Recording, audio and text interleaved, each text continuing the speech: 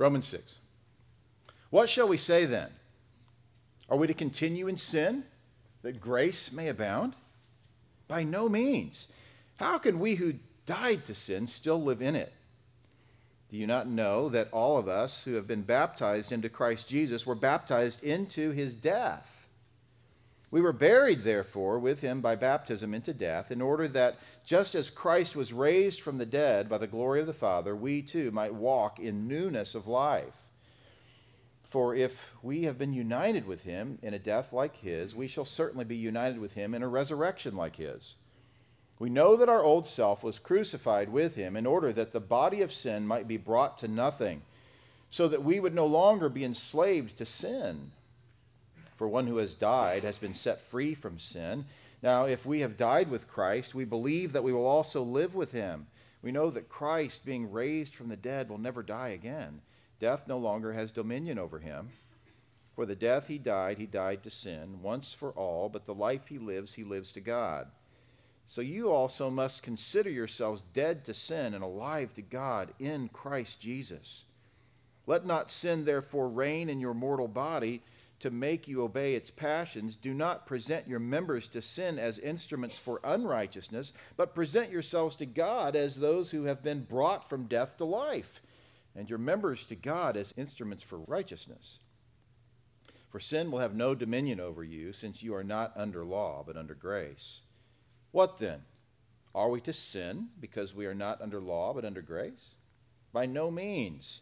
Do you not know that if you present yourselves to anyone as obedient slaves, you are slaves of the one whom you obey, either of sin, which leads to death, or of obedience, which leads to righteousness? But thanks be to God that you who were once slaves of sin have become obedient from the heart to the standard of teaching to which you were committed, and having been set free from sin, have become slaves of righteousness. I am speaking in human terms because of your natural limitations. For just as you once presented your members as slaves to impurity and to lawlessness, leading to more lawlessness, so now present your members as slaves to righteousness, leading to sanctification.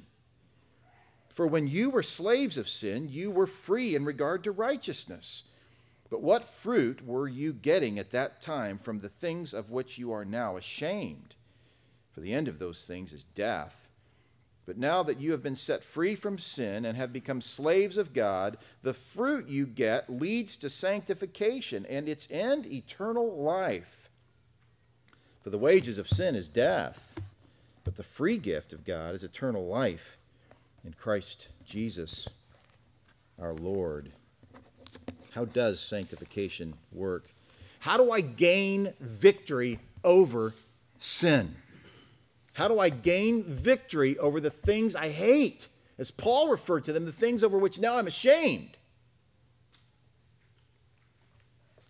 Last time we talked about Paul's words in Romans 6:18, where he says, having been freed from sin, you became slaves of righteousness. Interesting terminology, very clear terminology. Freed from sin, that's what we titled the message, freed from sin's prison. When you were an unbeliever, you were imprisoned to sin. If you are in Christ, he freed you. You didn't free you. You were imprisoned. You couldn't free you. You couldn't liberate yourself. Christ did the liberating. He freed you from the imprisonment into which you were born, into which you were captive your whole life until that moment that he freed you. Now you have a love for righteousness. In fact, Paul says you're imprisoned to righteousness. You love that which is good. But as I mentioned from Romans 7, verse 14, Paul says, for we know that the law is spiritual, but I'm of flesh, sold into bondage to sin. You know the word picture, your hands are tied by sin? Which is it, Paul? Well, it certainly is true that in the past you were completely imprisoned to sin, and now you're partially imprisoned to sin. Why? Because you choose to be. You choose to go back. You subject yourself to those things of which you are now ashamed. Even though you're freed from them, you go back to them. Why? Because of this very important and difficult theological matter called the flesh. Now let's be clear. You do not have two natures. You have one nature. It's impossible for you to have two natures. You say, but Jesus has two natures, right? And that's a miracle. He has the nature of God. He has the nature of man. You have one nature. You had a nature. You have a different nature. Your old nature was displaced. 2 Corinthians 5:17. You are a new man. All things have become new. You say, I don't feel like a new man. Well, maybe you're not. You say, well, I'm pretty sure I am. Well, maybe you are. The point is, if you are in Christ, if you've been resurrected unto the new life, you have a new nature, and yet there is what we call the appendicitis, the spiritual appendicitis. Yours won't be removed till you go to heaven, I'm sorry. But it will be removed. You will not deal with the flesh anymore in heaven, but you will between now and then. It'll never stop. So, when someone has influenced you to embrace Wesleyan theology that gives the idea of perfectionism, that you somehow stop sinning in this lifetime, but you just make mistakes, reject it. Because Paul here is a 20-year veteran in Romans 7 says, I'm still dealing with this. Why do I do the things I don't want to do? Why do I not do the things I want to do? And as you know, we talked about it last time. He says, who will set me free from the body of this death? Well, thanks be to God for the Lord Jesus Christ. And again, like we said, that's heaven. One day, your body will die. Your soul will live on. You'll no longer, because the body is separated from the soul, be influenced by the flesh, which is part of the condition of still having a body. And then you'll be given a new body. And you'll rejoice in that new body. And you'll never, ever, ever be affected by the flesh and all its problems. I always think of, when I think of this issue, I always think of my brother-in-law, Ryan. My brother-in-law, Ryan, and my sister-in-law, Brenda, have lost 3 babies. And their testimony is that they are thankful. Blessed be the Lord. For he gives and he takes away. And what Ryan has shared numerous times is that their little ones will never experience what you and I are struggling with. They will never experience the stain of sin. They went directly to heaven, rejoicing in the Lord forever, never being affected by what you and I struggle with every day. And you and I can rejoice in that one day we will experience that. But for now, we have a responsibility. You want to be careful you don't get caught in either antinomianism or legalism. Antinomianism meaning I just reject the whole law. I'm under grace. I don't have to obey the law, which is a twisting of Paul's words. Legalism, the idea that you somehow earned or achieved or initiated your spiritual life and that you somehow maintain it. And when you do that, you become the person who is legalistically, hypocritically critical of others who don't love Jesus Christ and of others who do. Because you're committed, that person, the legalist, is committed to the idea that he has merit for his deeds. So he has no problem being unnecessarily critical of the unbeliever who in fact is dead. Just choose Jesus, that's what I did. Or the believer who's struggling in sin. The attitude you and I should have toward the believer who's struggling in sin and is overcome by it is expressed by Paul in Galatians 6:1 and 2. We're to be gentle. We're to consider the fact that we ourselves are saved and sanctified by grace. It's not helpful to anybody to hit them over the head with a 2x4 to get them to change spiritually. But when a person is caught in sin, and the idea is not that he's been exposed. That's not what Paul's talking about. It's caught. It's like Proverbs 15:22. He who is entangled in the cords of his sin. That's the idea. The person who's tangled, messed up, he's unable to free himself from the cords of sin. We're to have tenderness for that person. The legalist would have a 2x4, a baseball bat for him. We're to come up underneath that person and bear his burdens. What burdens? Well, in the context of the passage, the burden of sin. Yeah, you're to bear the burden of sin with the believer, not walk away and roll your eyes in disgust.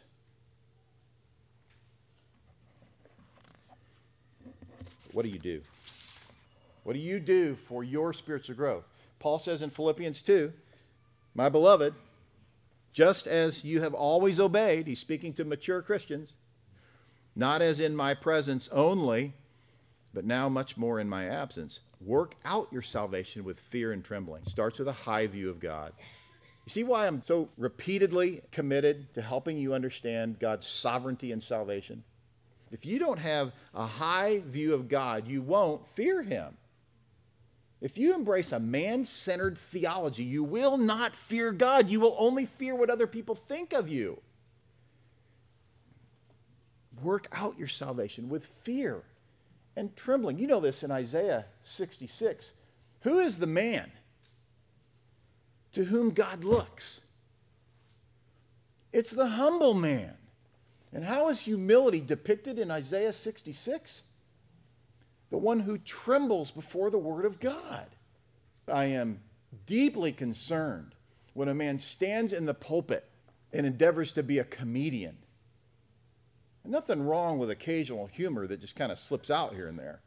But when a man intentionally does things to promote flippant laughter, drawing attention to himself, I have a pretty difficult time believing that he trembles before the word of God, that he's really concerned about getting it right. And we should never let the pendulum swing so far in the other direction that we say we don't care what people think. That, too, is a disinterest in what God thinks. We should fear God and be certain that we get the message right so that others would grow in their fear of God. You say, I thought we were called not to have a spirit of fear, but a spirit of love. That's a spirit of fear toward the world. Yes, you're called not to have a spirit of fear toward the things of the world, but you are to fear God. You know this. The scripture tells us a few times that that's the beginning of wisdom. So the person who walks in flippancy and ambiguous, ethereal devotion to the Lord without any real commitment to the details of the scripture, he doesn't fear God. He doesn't think he has to. Paul says, work out your salvation with fear and trembling. And then this.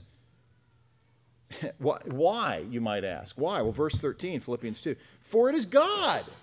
You get that? Fear and trembling of God. Why would we do it with fear and trembling? For it is God who is at work in you, both to will and to work, right? Foreordained, but also to do the work for his good pleasure. He ordains it, he provides the means. He ordains the means. You say, well, then why do we do anything? Because Paul just said to. Plead with the Lord to give you a spirit of humility and see that although he has willed your salvation and sanctification, although he has willed that, he has willed to work in you, but he has also commanded you to obey him. So we're going to look more at that toward the end of the message.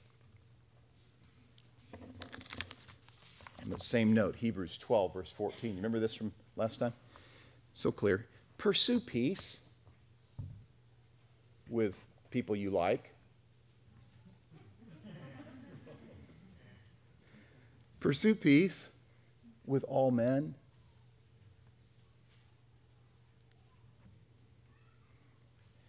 And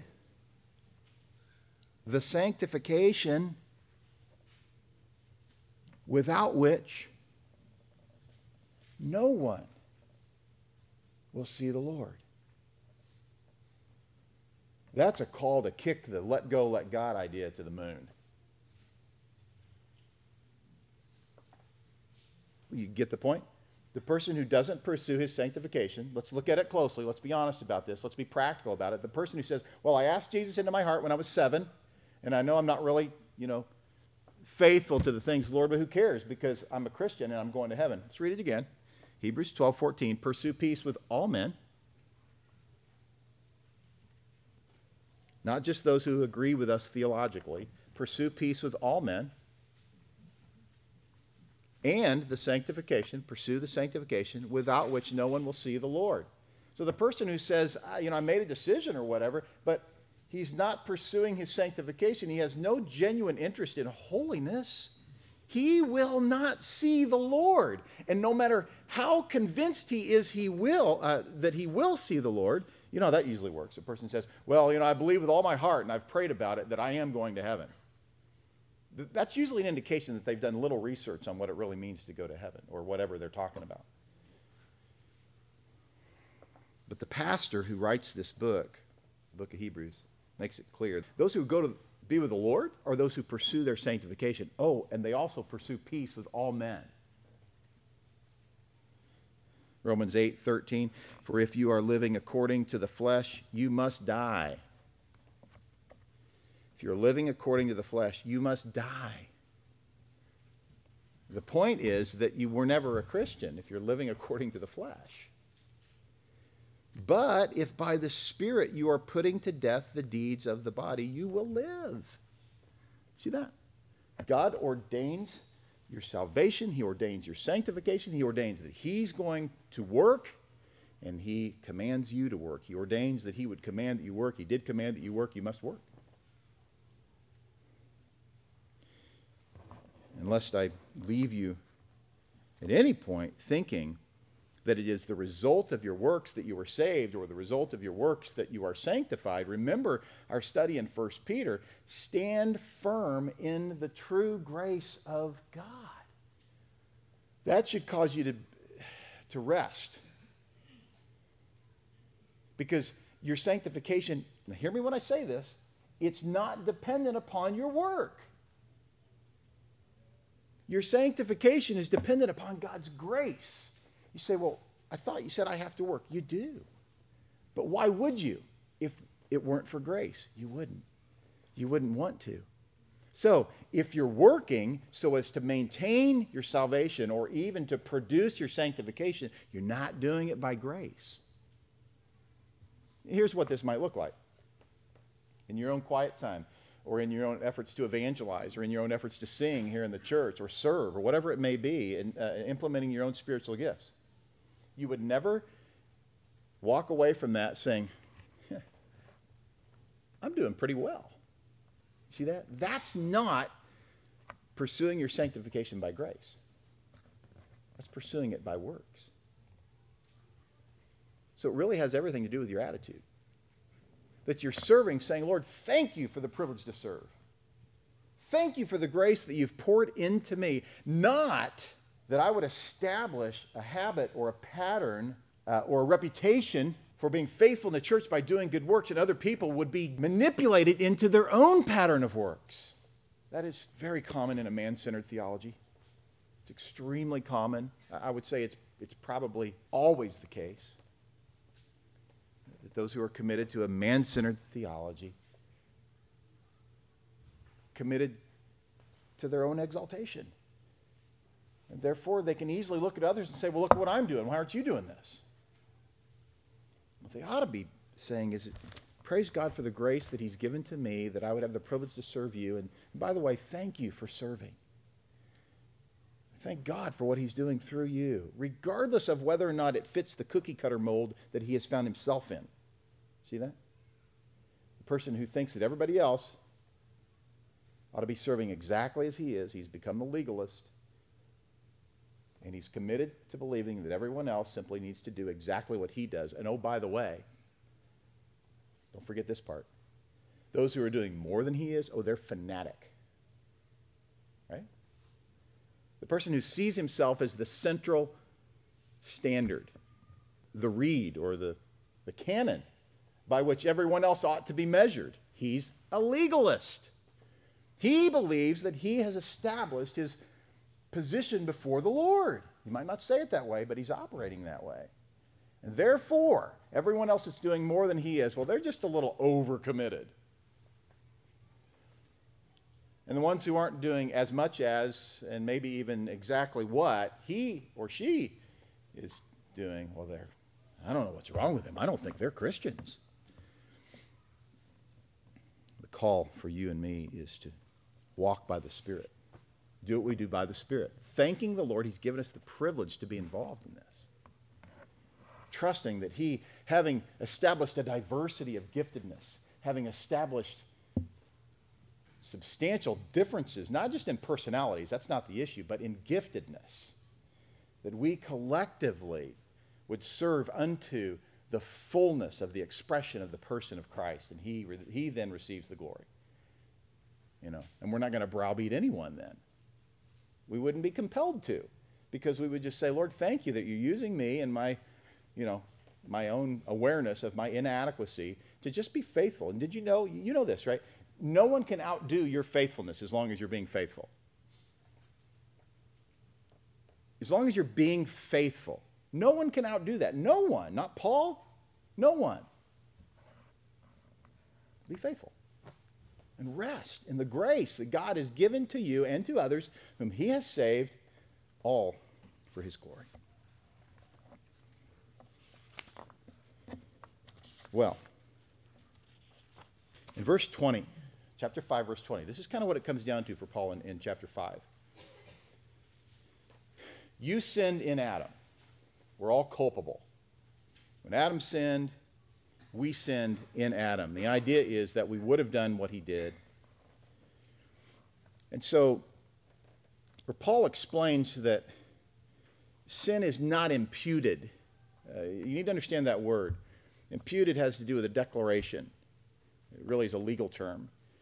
Where sin is not imputed, the idea is that sinners from the time of Adam unto Moses were not declared so clearly to bear their responsibilities as sinners under the penalty of death as they are from the time of Moses forward, where the law makes it really, really clear. That's what the writing of the law did. It clarified all that. So we're all, up to that point and even to this day, under the penalty of sin and culpable for that. And so the point of that is, if you've looked at your study guide for this week, the point of that is that death reigns. Death reigns for all of those who are without Christ. Death reigns. You don't reign. There's not a chink in death's armor that you can kind of slip your way in. I'm going to choose Christ to get out of this imprisonment to death. You can't. You couldn't. You're dead. So, because death reigns for those who are without Christ, but in the opposing reality for the believer, now grace reigns. Now hear me. For the person who thinks that death didn't reign and he penetrated death's armor, grace doesn't reign. He doesn't need for it to reign. He never needed grace. He penetrated death's armor all on his own with a little assistance from Christ's death on the cross. But for the one who rests completely in what Christ accomplished, he knows it's all of grace. It's only grace. We talked about John Bunyan and his awareness of the fact that it's not grace. It's grace alone.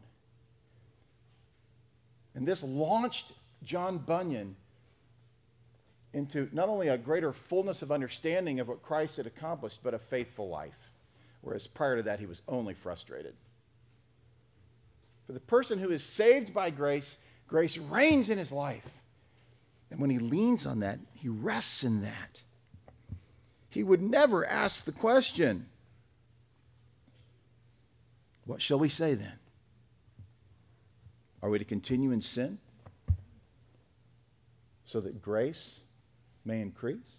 Now, why does Paul set this question up? Let's go back to verse 20, 5:20. The law came in so that the transgression would increase. Really what Paul is saying here is a couple things.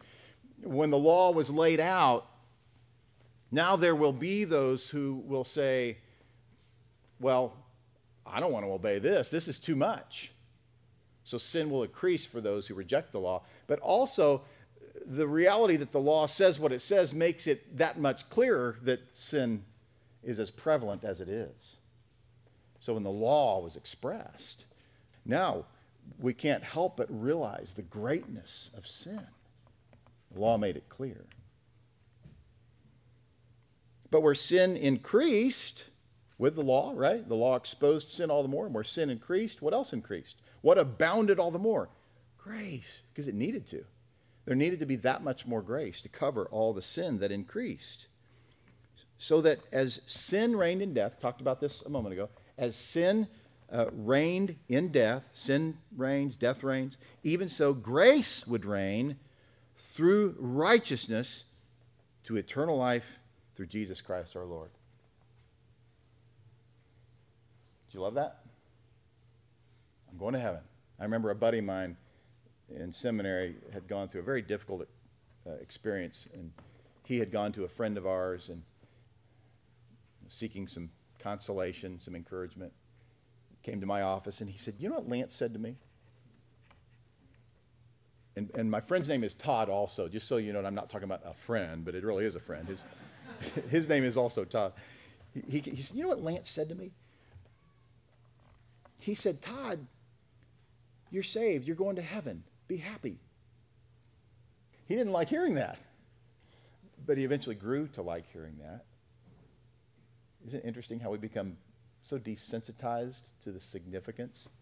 God has granted us eternal life, where we will enjoy him in perfection forever. We'll never have any disagreements.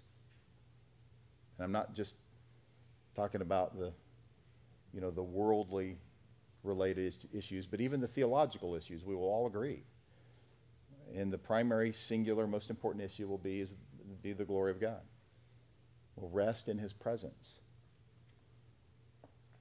What do we do between now and then? We've got to come to the place where we would fear him, we would honor him, we would be willing to acknowledge who he is and what he's called us to do, so that we would be effective. The Holy Spirit would use us to draw his lost sheep unto him. The fact that many were made righteous and not simply given an opportunity for righteousness is an expression of God's sovereign, irresistible grace.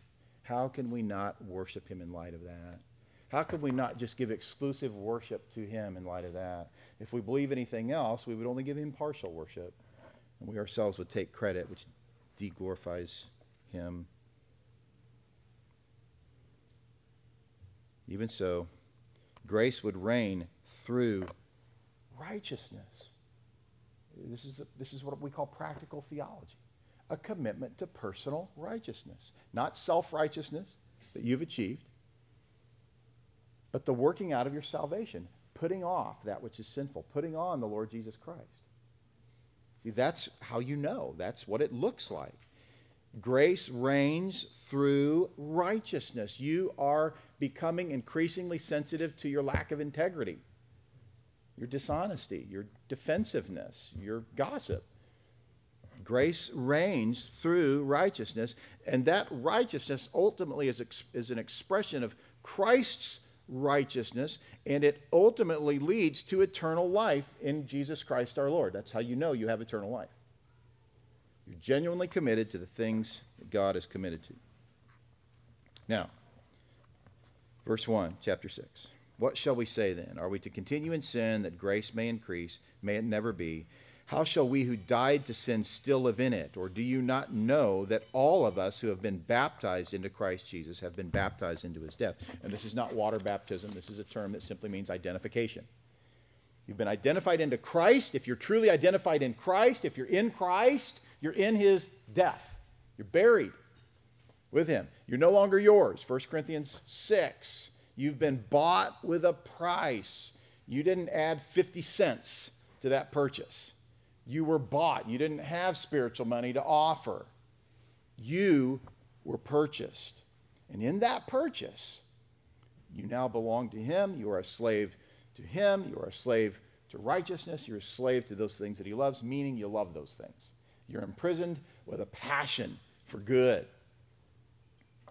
We took you through 1 John, where John explains that person who is a liar is not born of God, and yet the person who declares he has no sin is also not born of God. So again, we're not talking about Wesleyan perfectionism, but we are talking about commitment to righteousness in the depths of the soul, not just conduct. Well, verse 4, therefore we've been buried with him through baptism into death, so that as Christ was raised from the dead through the glory of the Father, so we too might walk in newness of life. There's a fresh devotion to that which is pure. And the person who is bored with this is clearly not imprisoned by it. The person who says, all this religious stuff, well, he has no interest in newness of life. And so that decision that he made clearly was not efficacious. It really didn't result in this imprisonment. He's still imprisoned. Although he made a decision in the flesh, he's therefore still in the flesh. Get that? As a result, he walks in the flesh, and he has no interest in the newness of life about which Paul is speaking, and the newness of life that is granted to the person who is now purchased and enslaved to the person of Christ and his righteousness. But see, this is the victorious, grace-redeemed life that stands firm in that grace. It is not a dismissive view of one's sin that says, I know I'm about to sin, but Christ died for my sins, past, present, and future, therefore it's okay. That kind of presumption, Paul clearly explains to mean that that person is not a Christian. Why? He says they're still condemned in Romans 3. The guy who lives that way does not walk in newness of life. He probably walks based on a decision he made in the flesh, and therefore he walks in the flesh. Verse 5. For if we have become united with him in the likeness of his death, right? You're dead to yourself, alive to him. If we have become united with him in that likeness, certainly we shall also be in the likeness of his resurrection. What's this? The likeness of his resurrection? He, in his resurrection, Jesus is no longer affected by and limited by the incarnation. We too walk in an appearance of that resurrection, as he was transfigured unto glory. Ultimately, we will be transfigured unto glory. One day, completely unaffected, uninfluenced by sin and the depraved condition, the earthly, limited condition in which we live. But between now and then, we reflect that. We bring heaven down in a sense. We reflect the perfections of heaven, not because we have achieved it, but as Paul indicates in Philippians 3, we hang on for it. Not that I've achieved it in this lifetime, but I pursue it, forgetting all that is in the past, pursuing the prize, the brass ring, if you will, of the resurrection. I look forward to that, and therefore my life is somewhat of a shadow of that. That's the idea. It's a pervasive interest in the resurrected life that we one day will enjoy in fullness, but experience to some degree even now. Why? In order that our body of sin might be done away with, so that we would no longer be slaves to sin. For he who has died is free from sin. You are freed from sin's prison. You can walk in newness of life. In fact, Paul says you do. You do walk in newness of life. Verse 8. Now, if we have died with Christ, we believe that we shall also live with him, knowing that Christ, having been raised from the dead, is never to die again. Death no longer is master over him. And you know this from Roman Catholic theology. They teach that when you go into the confessional booth to receive forgiveness of sins, Christ somehow re-dies. It's very mystical and very illogical and completely unrealistic. Christ died once. He will not die again. And for those for whom he died, they too die in Christ. And therefore, just as sin no longer has any mastery, any influence over him, they too are no longer under the mastery or the influence of sin. He accomplished it. You and I enjoy it. You say, I'm not enjoying that. One of two things is wrong. You're not redeemed, or you've returned to the bondage of sin. Either way, if you're in Christ, you are in his death, you are in his resurrection, and neither sin nor death has mastery over you. And I'm not telling you just kind of believe it and it will be. I'm telling you, think about the theology of it. Think about the theology of it in the Scripture. Verse 10, for the death that he died to sin once for all, but the life that he lives to God. That really could be the title of the message. That really could be the title of your life. I live to God. For the Christian, that's what he does. I live to God. For the infant Christian, he does it in a wobbly sense. He barely can walk. Maybe he can't walk yet. He needs nurture. He needs care. He needs someone to gently come along and help him understand how sanctification works. But eventually he gets to the place that he manages this not by himself, but with the body. But he's integrally involved. And the body depends on him. He needs the body needs him or her. He lives to God. He died to sin. Christ died to sin once for all, meaning one time. The person who is in Christ has died to that sin as well. He no longer lives imprisoned to sin. He no longer lives influenced by sin. He lives to God. It's the desire of his life. Godly person. He thinks about God. He prays to God. He tells people about God. Influenced by God. Paul speaks here of the person who has died with Christ. When he died with Christ, he died to sin. So he is alive to God and he lives to God. Verse 11. Even so, consider yourselves to be dead to sin, but alive to God in Christ Jesus. Consider yourselves to be dead to sin. Set your mind on things above, not on the things that are on earth, Paul says in Colossians 3, verse 2. Set your mind on him. Set your mind on the things of heaven. And execute, put to death the things of this earth. Meaning the worldly things. Meaning the things that are not pleasing to him.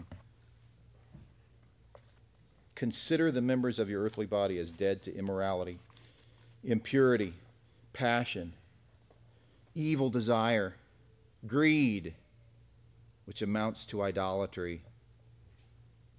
For it's because of these things that the wrath of God will come upon the sons of disobedience. And in them you also once walked when you were living in them. But now you also put them all aside. He gives a list of them: anger, wrath, malice, slander, and abusive speech from your mouth. Do not lie to one another, since you laid aside the old self with its evil practices and have put on the new self, who is being renewed to a true knowledge according to the image of the one who created him. Being renewed to that image involves your work. God ordained that it would happen, and he actually causes it in you. He's conforming you to his image, and he uses your obedience to make that happen. You're putting to death the former sins to which you were committed. In fact, Paul says here in Colossians 3, you not only walked in them, you lived in them. They not only were what you did, they were who you were. They were the essence of your character. God changed that, and now he's given you not only the declaration that he and he alone can receive the glory for it, he's given you the imperatives or the commands to follow it through. Do not lie to one another. Avoid passion, malice, wrath, slander, all these things. It's who you were. Reject them now. Put them to death. Verse 12. Therefore, do not let sin reign in your mortal body so that you obey its lusts. See that? It can still reign. It can still reign. And again, you got two questions. Am I in Christ, in his death, in his resurrection, if sin is reigning in my life? Or have I simply returned for a time? Which is it? If it's a long-term pattern, you're not in Christ. But if you're convicted, You must obey the Scripture. Therefore, do not let sin reign in your mortal body so that you obey its lusts. Abandon the situation that's leading you to sin. Otherwise, you prove yourself to be an unbeliever. There's no other way to interpret your life. Do not go on presenting the members of your body to sin as instruments of unrighteousness, but present yourselves to God as those alive from the dead, and your members as instruments of righteousness to God. I can't really add much to that. It's really clear. The person who is in Christ is commanded, and you know this from 1 John 2, we know that we've come to know him because we give some consideration of his commands. No, because we obey his commands. That's how you know if you know him. So will you, if you are experiencing the dominion of sin, and you're saying, Todd, I want to come out from underneath the imprisonment of sin. I want to be freed from sin's prison. Then will you do this? Will you do this? Will you have right theology about what God has accomplished? And will you then, therefore, verse 12, not let sin reign in your mortal body so that you obey its lusts? For some people, this is sexual immorality. For some people, it's gossip. It might be anger. It might be slander. It might be bitterness. But do not, here's the command, do not go on presenting the members of your body to sin as instruments of unrighteousness. But present yourselves to God as those alive from the dead, and your members as instruments of righteousness to God. This is practical theology. Theology is practical, but this doesn't require a lot of explanation. 1 Peter 1, verse 13, therefore prepare your minds for action. Keep sober in spirit. Fix your hope completely on the grace to be brought to you at the revelation of Jesus Christ. You see how this works? So you're resting in the grace of what Christ accomplished. Peter goes on, verse 14, as obedient children, do not be conformed to the former lusts which were yours in your ignorance, but like the Holy One who called you, be holy yourselves also in all your behavior. It's talking about conduct, the practices of your life. Why? Because it is written, you shall be holy, for I am holy. That's why. Resting in the grace of what Christ accomplished, and as a result of the grace that he has granted you, bringing you eternal life, bringing you the process of sanctification, that you would be humbled and thankful for that, and therefore obey him. You will want to obey him if you recognize that it's by grace. You'll want to run from those who influence you to continue to subject the members of your life, your body, to unrighteousness. And you probably, if you're influenced by someone to do that, you're probably scared of that person. You probably fear that person. You probably worship that person. You probably are manipulated and intimidated by that person. And you need the body of Christ to help you separate yourself from that person. But how is this possible? How is this possible that we would be willing to do this? Here's why, verse 14. For sin shall not be master over you, for you are not under law, but under grace. Sin is not master over you if you're in Christ. It's not ultimately your master. God is. You're not under law, meaning you're not condemned by the declarations of the law that apply to the person who walks in sin. You're not under the law. You're under grace. God has granted you grace. What then? Shall we sin because we are not under law, but under grace? Shall we seek forgiveness later instead of permission now? It's presumption. May it never be. A Christian wouldn't do that. Do you not know that when you present yourselves to someone as slaves for obedience, you are slaves of the one whom you obey, either of sin resulting in death or of obedience resulting in righteousness? Say, yeah, doesn't he say that, that we presented ourselves as slaves? Absolutely. Absolutely. The moment he purchased you, you presented yourself. I'm yours. I want to honor you. I want to be obedient to you. I want to love you. I want to be faithful to you. You need sound teaching. You need to be subject to the truth regarding these things. Paul goes on in verse 17, but thanks be to God. This is a struggle. Paul's not implying here that this is a piece of cake. But thanks be to God that though you were slaves of sin, you became obedient from the heart. This is where this takes place fundamentally. It's fundamentally internal. It's also external, but it's fundamentally internal. So as you became obedient from the heart to that form of teaching to which you were committed. You see how that works? By and large, people are saved through the teaching of God's Word. You see that in Romans 10, right? How will they be saved without a preacher? And I believe in the context of that passage, every Christian should be considering himself a preacher, a proclaimer, one who declares the Word of God as an evangelist.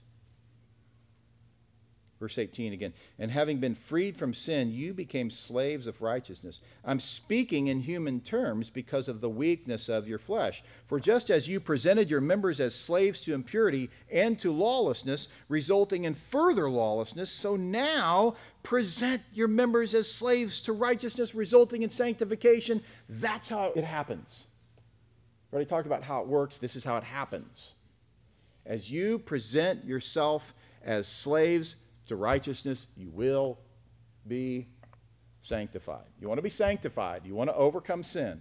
Present yourself as slaves to righteousness. Don't downplay your sin. Don't downplay your small smatterings of gossip. Don't downplay the bitterness of your heart. Don't downplay the influence that some have had on your attitude toward Christians. Don't downplay those seemingly small things. Do not present your members to unrighteousness. Why? What will that result in? Lawlessness, antinomianism, Arminianism, man-centered theology. Do not downplay the significance of your sin and the death in which you resided prior to your salvation. Downplay that, you will prevent your sanctification and you will usher yourself further into lawlessness. On the other hand, present yourselves to righteousness. Present your members to righteousness. And what will be the result? Sanctification, victory over sin. Verse 20. For when you were slaves of sin, you were freed in regard to righteousness. See that? You weren't enslaved to righteousness when you were slave to sin. Therefore, what benefit were you then deriving from the things of which you are now ashamed? For the outcome of those things is death. You see, for the person who thinks he initiated his salvation and he so easily goes back into these things with no apparent conviction at all of his gossip or his bitterness, his dishonesty, his deception, his presumptuous into going headlong into sin. For the person who is not ashamed, he can't look back on them and say that these are things of which I was ashamed, because he's not ashamed of them. He thinks it's okay. He just thinks it's a little slip here and there. He's not concerned about it. What's the outcome of those things? Death. It's death. Verse 22. But now, having been freed from sin. You see the beauty of that? When God has accomplished freedom from sin, God then gets the glory. And we can say, I want to work out my salvation. I want to be less like self. I want to decrease. I no longer want to exalt myself and defame others. I want God to receive glory. I want to be an encourager. I want to be a person who provides strength and service and help to the body. Not for my own exaltation. Now, having been freed from sin and enslaved to God, you derive your benefit. From that benefit, what do you get? Sanctification. So you think rightly about these things, you'll want to do rightly about them, and the result will be that you will be changed. It's the beauty of the theology of sanctification. You realize that God has freed you from sin. He's enslaved you to himself. You derive the benefit, and the benefit results in sanctification. And the outcome, not death. Not death. Eternal life. The outcome is eternal life. How do you know you're saved? Because you're committed to your sanctification. You're presenting yourself, your members, to righteousness. You're no longer presenting yourself to unrighteousness. And then verse 23. Large percentage of you have this passage memorized. The wages of sin is death. Now, strike a much louder ring now that we've looked at the reality of how sanctification works and how it happens. The wages of sin is death. The person who truly believes that the wages of sin is death, can't possibly believe that he brought himself to Christ, because he's aware of the greatness of his sin and the greatness of the death in which he resided because of that sin. Only God could save me from that sinful condition. Only God could raise me from the dead. I couldn't have raised myself from the dead. I was dead. And so what does he do? He looks back on the fact that the wages of his sin was his death, but he rests in the reality that the free gift of God is eternal life in Christ Jesus our Lord. And so he sets his heart on Jesus Christ. He loves Jesus Christ. He meditates on Christ. Well, a few things then on what to do. What do you do with this? How do you work out your salvation? I got a long list. I'm going to condense it so we can get through it, and it'll be helpful to you, I hope. What is your part? Number one, treasure Jesus Christ. Treasure him. Hold him near and dear to your heart. This is how you can know that you know Jesus Christ, because you're committed to his word, not some emotional feeling that you have when you hear certain music. You believe what he has said. You believe what his Father has said. Psalm 119, verse 11 says, your word I have treasured in my heart that I might not sin against you. See that? You treasure the word of God in your heart, and the result is you build up an insulation against sin's temptation. You're building a fortress in your own life and heart against that which displeases the Lord and leads him to condemn sinners to an eternity of torment. Romans 7:25, thanks be to God through Jesus Christ our Lord, so that on the one hand I myself with my mind am serving the law of God, but on the other with the flesh the law of sin. Jesus said, sanctify them with truth, Father. Your word is truth. Treasure Jesus Christ by receiving his word. And so I've got a few letters here. This is number one. Number one, treasure Jesus Christ. Letter A, receive the word of God. Receive the word of God. Paul says in Colossians 1:28 and 29, we proclaim him, admonishing every man and teaching every man with all wisdom, so that we may present every man complete in Christ. The sanctification process has proven effective because of the faithful proclamation of the person of Jesus Christ. And Paul then goes on in verse 29 to explain the preparation for that type of teaching. Listen to this. Verse 29, for this purpose also I labor, striving according to his power, which mightily works within me. The person who provides this kind of spiritual food works hard under the dominion of the Holy Spirit to get the message right, so that he would have the privilege to present men and women complete in Christ. Treasure Jesus Christ by receiving his word. Paul speaks of the Thessalonians as those who receive the word of God, not as the word of men, but as the word of God, and in affliction to boot. Letter B, sing the word of God. You'll have an opportunity to do that here in a bit. Sing the word of God. Psalm 119, 172 says, let my tongue sing of your word, For all your commandments are righteousness. Let my tongue sing of your word, singing the word of God. This is why we put so much effort into ensuring that the lyrics that we present before you are theologically productive in your heart towards sanctification and a love for Jesus Christ. You should take advantage of our weekly devotional guide on our website. And now, just as of this morning, we no longer are putting on the YouTube videos, but our actual music.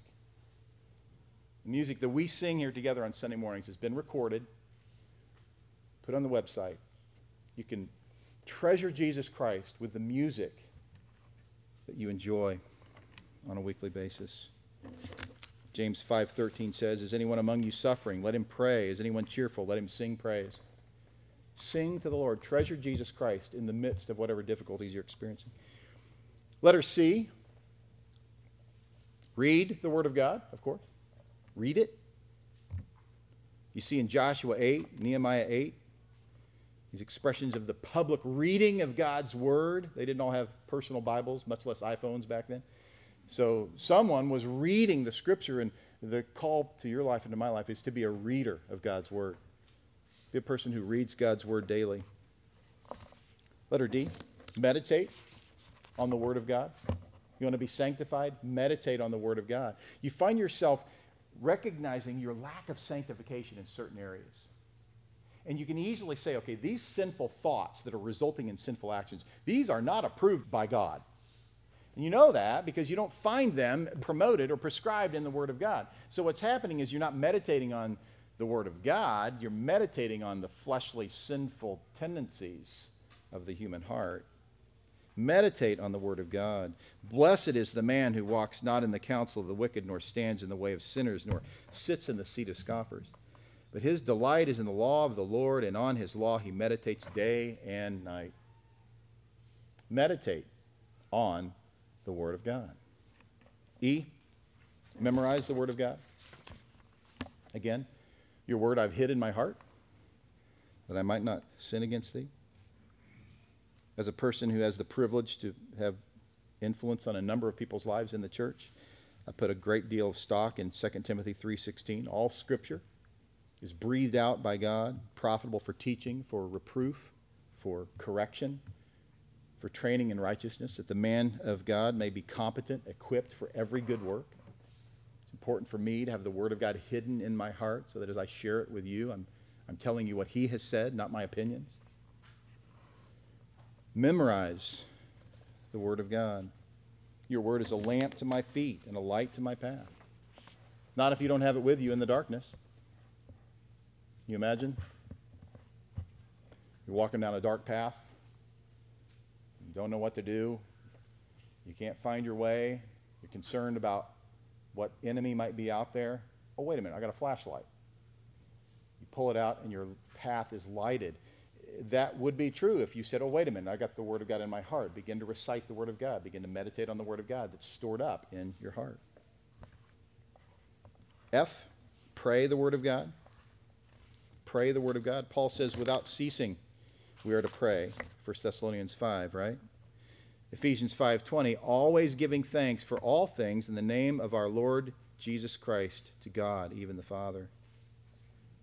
Pray with supplication and thanksgiving. Paul says in Philippians 4:4, rejoice in the Lord always, and again I will say rejoice. Let your gentle spirit be known to all men. The Lord is near. Be anxious for nothing, but in everything, by prayer and supplication, present your requests to God. As you present your requests to God, what happens? The peace of God, which surpasses all comprehension, will guard your hearts and your minds in Christ Jesus. Be a person of prayer. I mean, are you? You say, yeah, I pray, before we eat, and, something difficult happens. You have a time where you pray. You read the Word, you sing the Word, you memorize the Word, you meditate on the Word, you pray the Word. This is how sanctification happens. So point number 1, treasure Jesus Christ. Number 2, terminate the things He hates. Terminate them. Do business. Go after the sinful condition with a vengeance. with a holy hatred. John Owen said, do you mortify? Do you make it your daily work? Be always at it whilst you live. Cease not a day from this work. Be killing sin, or it will be killing you. Romans 12:9, Paul defines love. He says, let love be without hypocrisy. He says, cling to what is good and abhor what is evil. Have a holy, righteous hatred for that which God hates. As long as you continue in what God hates, you will not experience sanctification. You can be certain of it. Romans 13:14, one of our favorite passages around here. Put on the Lord Jesus Christ and make no provision for the flesh with regard to its lusts. See, that's kind of the other side of the coin. Refusing, because of your willingness to kill sin, refusing to add a provision. Cut it off. Be serious about it. Terminate what he hates. Psalm 97:10 says, hate evil, you who love the Lord, who preserves the souls of his godly ones. He delivers them from the hand of the wicked. Hate evil. Prove your hatred of evil by separating yourself from it. James 4:4. You adulteresses, do you not know that friendship with the world is hostility toward God? Therefore, whoever wishes to be a friend of the world makes himself an enemy of God. You engage in worldly things, worldly lusts, worldly passions, worldly sin. You prove yourself to be an enemy of God. John Owen says, let no man think to kill sin with few, easy, or gentle strokes. He who hath once smitten a serpent, if he follow not on his blow until he be slain, may repent that ever he began the quarrel. Anybody ever kill a snake? And you look at it and you go, that thing's not dead. I grew up where snake killing was a weekly adventure. We knew that to end the battle was to remove the head. And even then, you had to wonder. The residual effects of the venom of a snake could kill a person. Owen goes on, the vigor and power and comfort of our spiritual life depends on our mortification of the deeds of the flesh. There must be a passion for killing sin. Number 3, treasure believers. Treasure believers. Do a study in the one another's. Be willing to confess your sins one to another. Pray for each other. Pray for each other's overcoming of sin. Don't be the prideful person who assumes that nobody wonders whether or not you have sin. They know you do, and they still love you.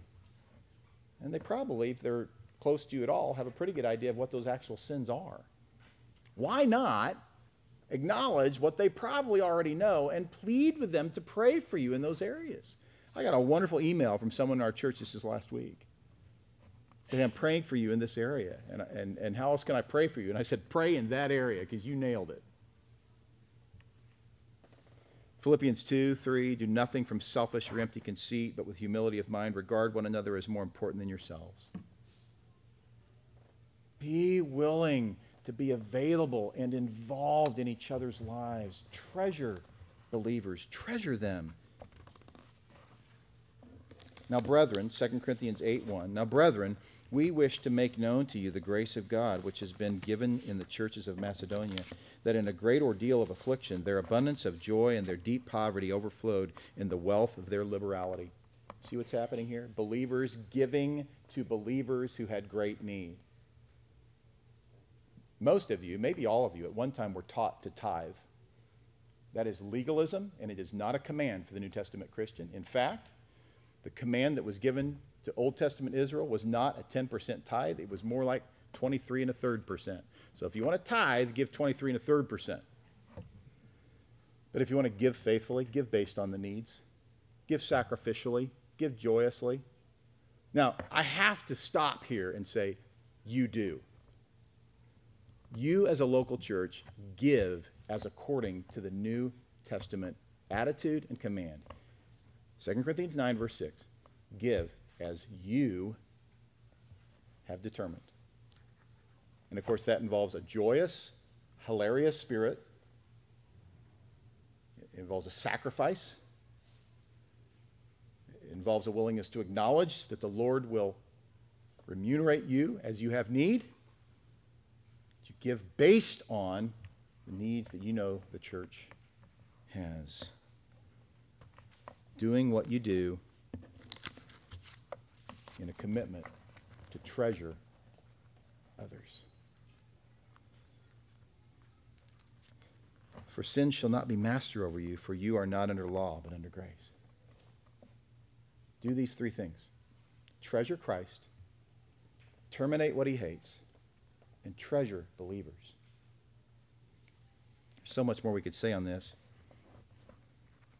Remember 2 weeks ago I shared with you a story about a guy named Roy Murphy, a 43-year-old career criminal who stood before a judge and indicated that he had attempted to rob a convenience store so that he'd go back to prison. He was so ridiculously polite to the clerk that he asked, "Could you please hand over the money?" "No, you're not very threatening." "Well, would it be better if I put on my ski mask? Because I have one. I'll put it on if that would help." The guy left in frustration and asked the clerk to call the police. The clerk did. He ends up doing a little bit of time. As the judge and attorneys discussed whether Roy Murphy should receive the maximum or a lesser sentence, he spoke up and said, "I intended to go to prison. I've been out for a year. I've got nothing, and I don't know how to make it on the outside." Is that you? You don't know how to make it on the outside of the depravity and the sin to which you were born that led to death? Is that you, or do you know someone like that? Because, I initiated this Christian thing, but I'm not experiencing traction. There were some things about sin I liked. I'm going to go back to that. And so you experience the imprisonment of sin, and it has its temporary joys. It feels good. It feels right. And yet you know you're imprisoned. This is not ultimately or lengthily true for the Christian who has been freed from the prison of sin. He's no longer held captive to its penalty nor its power. For the false convert who feigns godliness but wants nothing to do with it, he doesn't simply return to sin's prison. He never leaves it. He never left the prison. He only pretends to have been freed so that he can continue in it while surrounded by those who have been freed. He wants all he can get from them by deception and dishonor. In addition, he demands to be honored and refuses to be confronted, showing no interest in sanctification. See, he who hates correction is a fool. He hates correction, he hates discipline, he hates rebuke, he hates reproof. No correction could ever help him because his greatest desire is to maintain the facade of holiness with no real interest in experiencing it. He's so poisonous, the Scripture requires that those who are wise refrain from correcting him. Do not correct a scoffer, lest you be subject to anger and dishonor yourself.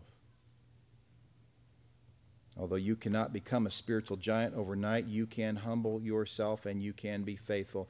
Do that and God will mature you. Rest in the grace of God who saves lost sinners. Rest in what he accomplished. Obey him and he will mature you. If you tend to think highly of yourself, stop resisting correction and go looking for it. God will make you wise. As long as you believe you are never wrong and above correction, you will never be of any real spiritual use to anyone. In fact, you will be most harmful, reproducing your defensive, prideful disposition in those you influence. But if you rest in the grace of Jesus Christ and you obey him, he will sanctify you. Treasure Jesus Christ. Terminate what he hates. Be done with it. And treasure those whom he has saved. Father, I thank you for a faithful church, faithful people who listen lengthily to your word. Rest in the glory and the grace of Jesus Christ. But Lord, we ask not that you would simply do a work in our midst, but that you, in doing that work, would equip us for faithful and effective evangelism. Each of us knows many, many people who are without Christ. Father, we certainly know people, and we ourselves have been those who are under the impression that we are in Christ, and yet we're not in his death. We were not in his resurrection. We did not walk in newness of life. So God, give us compassion on those who are in that condition, under the impression that they're in Christ, but no interest in sanctification. Lord, may we do away with self-righteousness, legalism, and may we do away with antinomianism and help us to rest, not in the middle, but on the high ground of the grace of God, because we are under grace and no longer under law, no longer imprisoned to sin, but freed from it. We ask this for your glory. Amen.